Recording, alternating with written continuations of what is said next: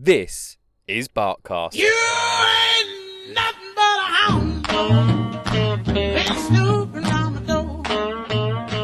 On each episode of Barkcast, your questions will be answered by professional, senior trainer and owner of Canine Point Academy, Russell D. Russell. I ain't gonna feed you no more. Hi Russell, how's your week been here at Canine Point Academy? It's been good, mate. Thanks for asking. Busy here today. It's a busy day today. So, we've had an email come in from Katie. Hello, Katie. Katie would like to know about the best way to socialise her new dog. Ah, okay, cool. Good one. Number one, do it. Big fan of socialising. Very important step.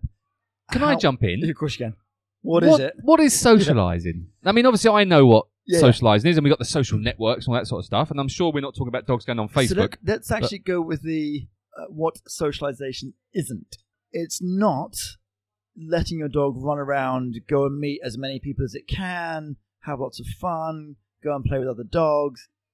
That's teaching your dog to be friendly, which isn't necessarily a bad thing, but that's not necessarily teaching them how to be social, because social and friendly are two very separate things.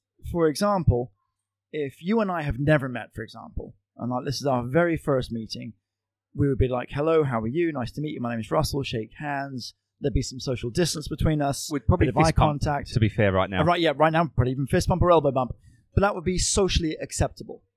If this was the first time we'd ever met, and I jumped into your arms, I gave you a big squeezy hug, 7 kisses, ruffled your hair, span you around a couple of times, what would you think? I wouldn't be very happy, and Yeah, I'd feel that be you'd be invading my personal space. Yeah, that'd be a little, whoa. Now, if we're best friends for 20 years, which we have been, I can get away with that to a degree. Yeah. But yeah, obviously, the longer you know someone, the more you can get away with. But that initial bit, you've got to be fairly socially respectful. It is exactly the same for your dog. And we're talking dog on dog here, And dogs with other people.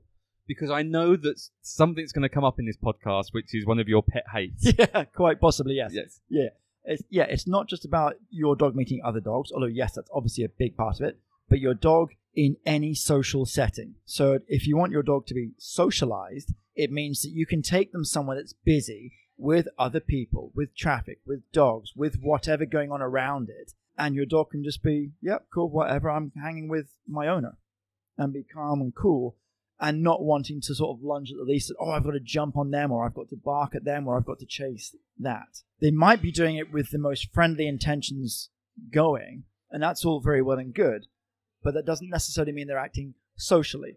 The flip side to this is, and yes, my pet hate, as we've discussed, is when I'm out with my dog going for a walk, I've got a dog charging towards me at 1,000 miles an hour, an owner way behind saying, it's okay, he's friendly. And it drives me crazy because my response is always, what if my dog isn't? I'll jump in here, and I'm with you on this one, because if I let my 2 children run over to someone who sat down on the beach, on the mat, just enjoying their day, eating their sandwich, And they start kicking sand all over them. kicking sand or jumping or giving them a nudges or trying to lick their knee, those people are going to go absolutely crazy at me Apoplectic. or scream at my kids. Yeah. But if a dog does it, it's fine. Well, it's not. I know it's not fine, but But I know you're absolutely right with the point. And people say to me, well, look, I'm a dog lover. I love dogs. I love going to the beach and playing, running with dogs and all of that. But if I'm down there at the beach, either with my dog or just with friends and what have you, and someone else's dog is jumping up all over me, that winds me up. Well, you're a dog lover. You should like that sort of stuff. No, I don't like an out-of-control dog any more than I like an out-of-control child. I'll have to say, listener, I've known Russell for almost 20 years, and I can see his eyes right now. Yeah, And he trust me, means this. I don't see those eyes very often, but when I do, I know. Yeah. And I would back off. Yeah. So in terms of, yes, I want my dog to be socialized, but that means introducing them to a variety of different social and environmental settings in a way that I can control, in a way that is comfortable and rewarding for my dog. And we do mention the beach a lot, but coffee shops are a big place as well to bring dogs. Essentially, look, if you're getting a dog into your life, the dog has to buy into your lifestyle. It's not the other. You can't change your lifestyle because of your dog. It's the other way around. So if you're the sort of person that likes to go out to coffee shops, go to the beach, go to parks, go for hikes, go to the pub, wherever, and you want your dog to be part of that, then you have to work that process. Because if you don't, it's just not going to end well. So how does the process work? In terms of socializing? Yes. So yeah, okay. So again, using the beach analogy, because just of where we happen to be. I want to go to the beach a lot with my dog, but there's a big difference between I'm going to go and meet my friends at the beach and hang out and take my dog versus I'm going to take my dog to the beach and work with him, and I might see my friends when I'm down there. One of those puts the dog first, and that's the bit you have to do. Because here's the thing. If I just arrange to meet my friends at the beach, I'm going to hang out and have some fun, play some frisbee, and I take my puppy with me, either my puppy's just going to be running around, chasing and jumping, learning bad habits that I'm going to have to undo at some point. But what if my dog's actually quite scared? And people are trying to run up and pet my dog, and my dog's now running away from people. So it's just, there's too much going on. It's too stimulating one way or another for my dog. I need to be in a position where my dog is comfortable, engaged with me, not everyone else, and I can reward him accordingly. One of the small things that we haven't touched on in terms of sort of general socializing, the window of opportunity for genuine socialization is very short and it's very early, sort of between 6 to 12 weeks of puppyhood. Oh, wow. That young. Yeah. So now bear in mind, most puppies only go to their new houses 8 to 10 weeks. So it's a super, super short window. Now, I could beat the drum about using the right breeder and making sure that they're doing all the things that they should be doing with puppies, but that's for another podcast. In terms of when they come to you, you have to pick up the baton pretty quickly. Now, there's an obvious caveat with this. Most vets will tell you, do not take your puppy out anywhere until they've had their full rounds of vaccinations, weeks and months down the line. Now, I understand the trade-off here. Taking an unvaccinated puppy out into the real world carries with it risk. They're unvaccinated versus waiting until they've had all their jabs. And we're not going to get on the whole vaccination, anti-vaccination conversation, are we? No, not at all. Okay, good. But in terms of, for me, the value and the benefit of taking my dog out and about at an early age in a controlled setting far outweighs the reasonably minimal risk of them contracting something like parvo or distemper, some other bugs that they haven't been fully vaccinated for as yet. Now, someone like going to the beach or playing in a field where the cows have been roaming, running up and down the street and playing with other street dogs and rubbish, I probably wouldn't let my young dog do that. But if I'm going to a relatively clean area or a clean open space where I know I can control my environment, then yes, I'm happy to do that. I would take my dog to a cafe. I would take my dog to the beach. I would take my dog to these different places to work with them, even though they haven't been fully vaccinated yet. Now, I've got a little puppy. I haven't. This is a story, Yep. just to get a question or get you to answer a question. When I take my little puppy to the coffee shop, to go and have a coffee and get her socialised, but everyone wants to say hello and everyone wants to speak to her and everyone wants to touch her. What do we do with that? No, leave her alone. And it's as simple as that. Oh, but I feel so bad. I just want to pet her. Yeah, but whose dog is it? Is it yours or theirs? Because ultimately, you are the one that will bear the responsibility later in life. If you allow people now, and it's one, there's a caveat here with, whether it's small dogs and large dogs. It's one thing when there's a young, cute puppy jumping on, oh, he's just so cute, he's amazing, oh, he's lovely, versus I've now got a 40-kilo Rottweiler jumping on me.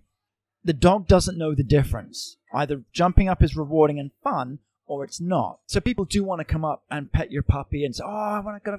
Just say no. I'm sorry, my dog bites. And this is also in terms of if I'm going to a coffee shop to meet a friend and have a chat and sit down and have coffees, I'm putting myself in a difficult position because if it's too much for my dog and it's too busy, there's too much going on, I can't get myself out of that situation. But do you not want your dog to be socialised with people? I do. So I would go to that coffee shop, but in my mind, I'm thinking, my priority here is to socialize my puppy. So yeah, I might order a coffee and I'm going to sit down and work with my dog. If it's just too busy and too hectic and it's not working for my dog, I'll leave straight away. Can't do if I've arranged to meet a bunch of people there. But when you say working with your dog, we're going to a coffee shop. Or I'm going to go I would have some treats with me, and we've discussed about having sort of food rewards in previous podcasts. So for example, we're in a coffee shop. I'm there with my puppy. I would just be Pez dispensing them for engaging with me, sitting on the floor calmly by my feet. Have a treat. You're the best dog in the world.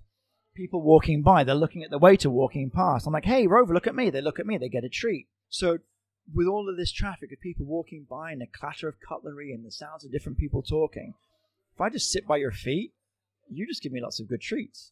That's really easy. I can do that all day. You're a very confident young man. Thank you for the young. You're welcome.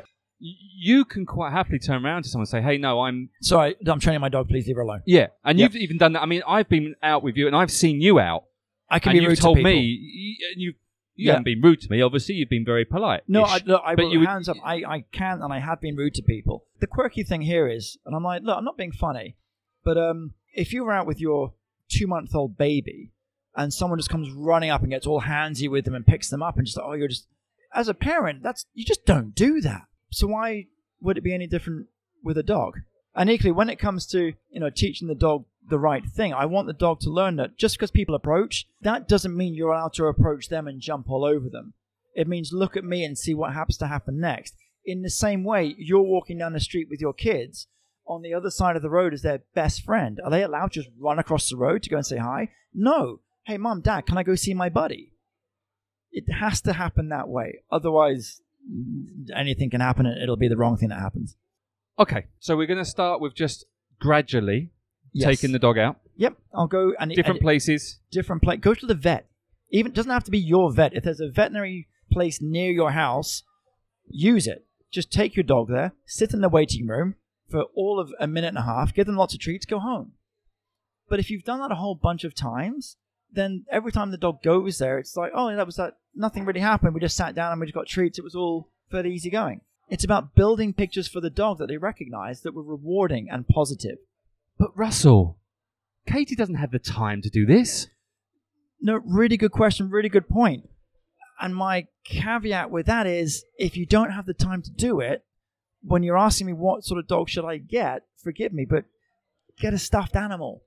Because if you don't have the time, you're not going to get the outcome that you want. Can I just cover your back for an insurance purposes? We're not saying go and stuff a animal.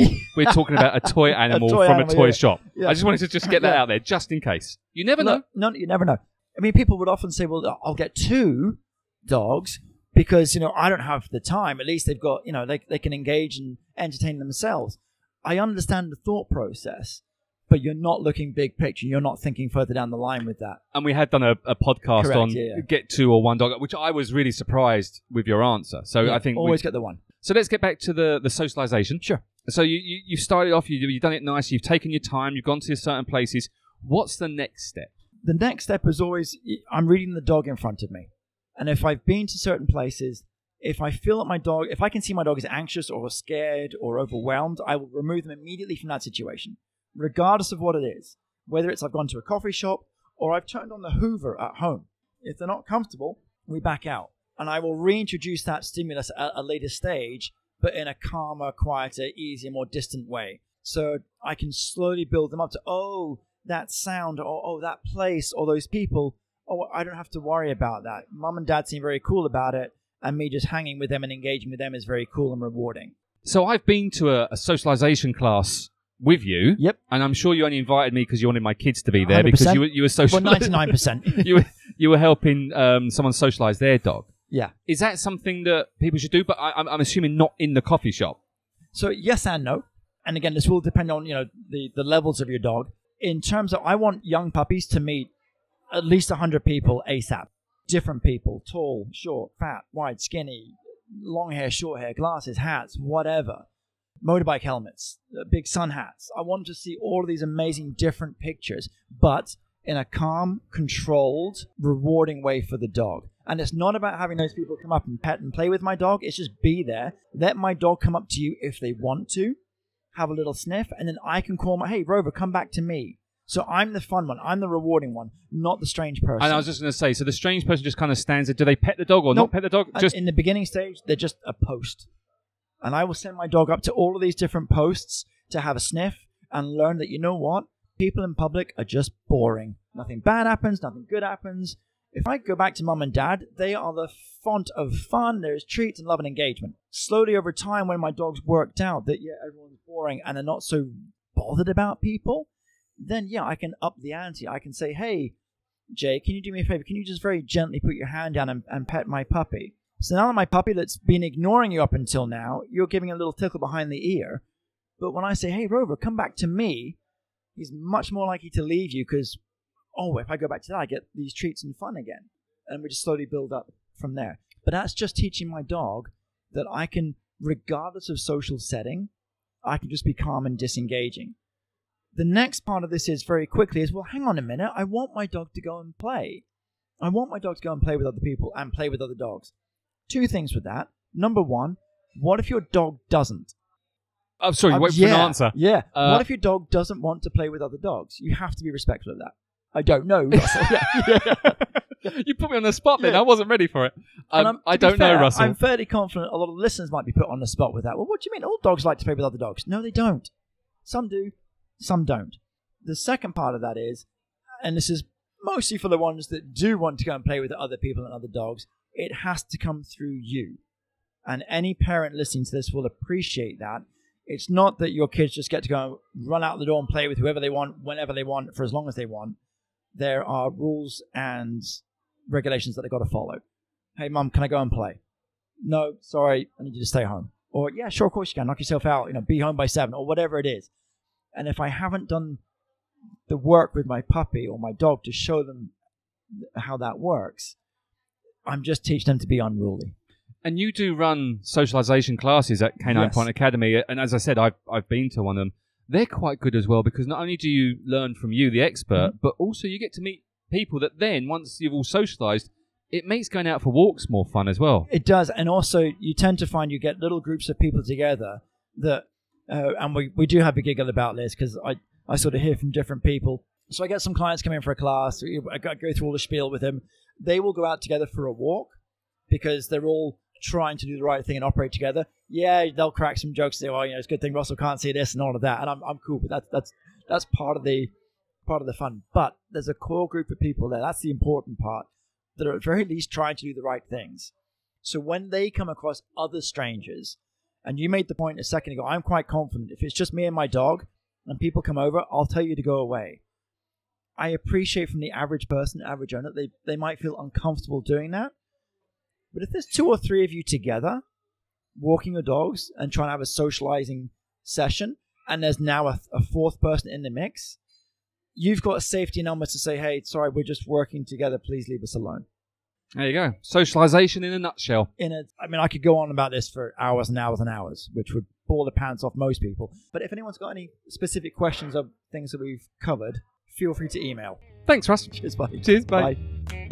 If you're looking for professional training or somewhere to board your dog, either short or long term, then check out Canine Point Academy. That's caninepointacademy.com, or go to Facebook and search Canine Point Academy. Barkcast was created and produced by Shark 13 Productions. If you are looking to start a podcast or would like to learn more about how a podcast can work alongside your current marketing plans, then contact us now at j@shark13productions.com.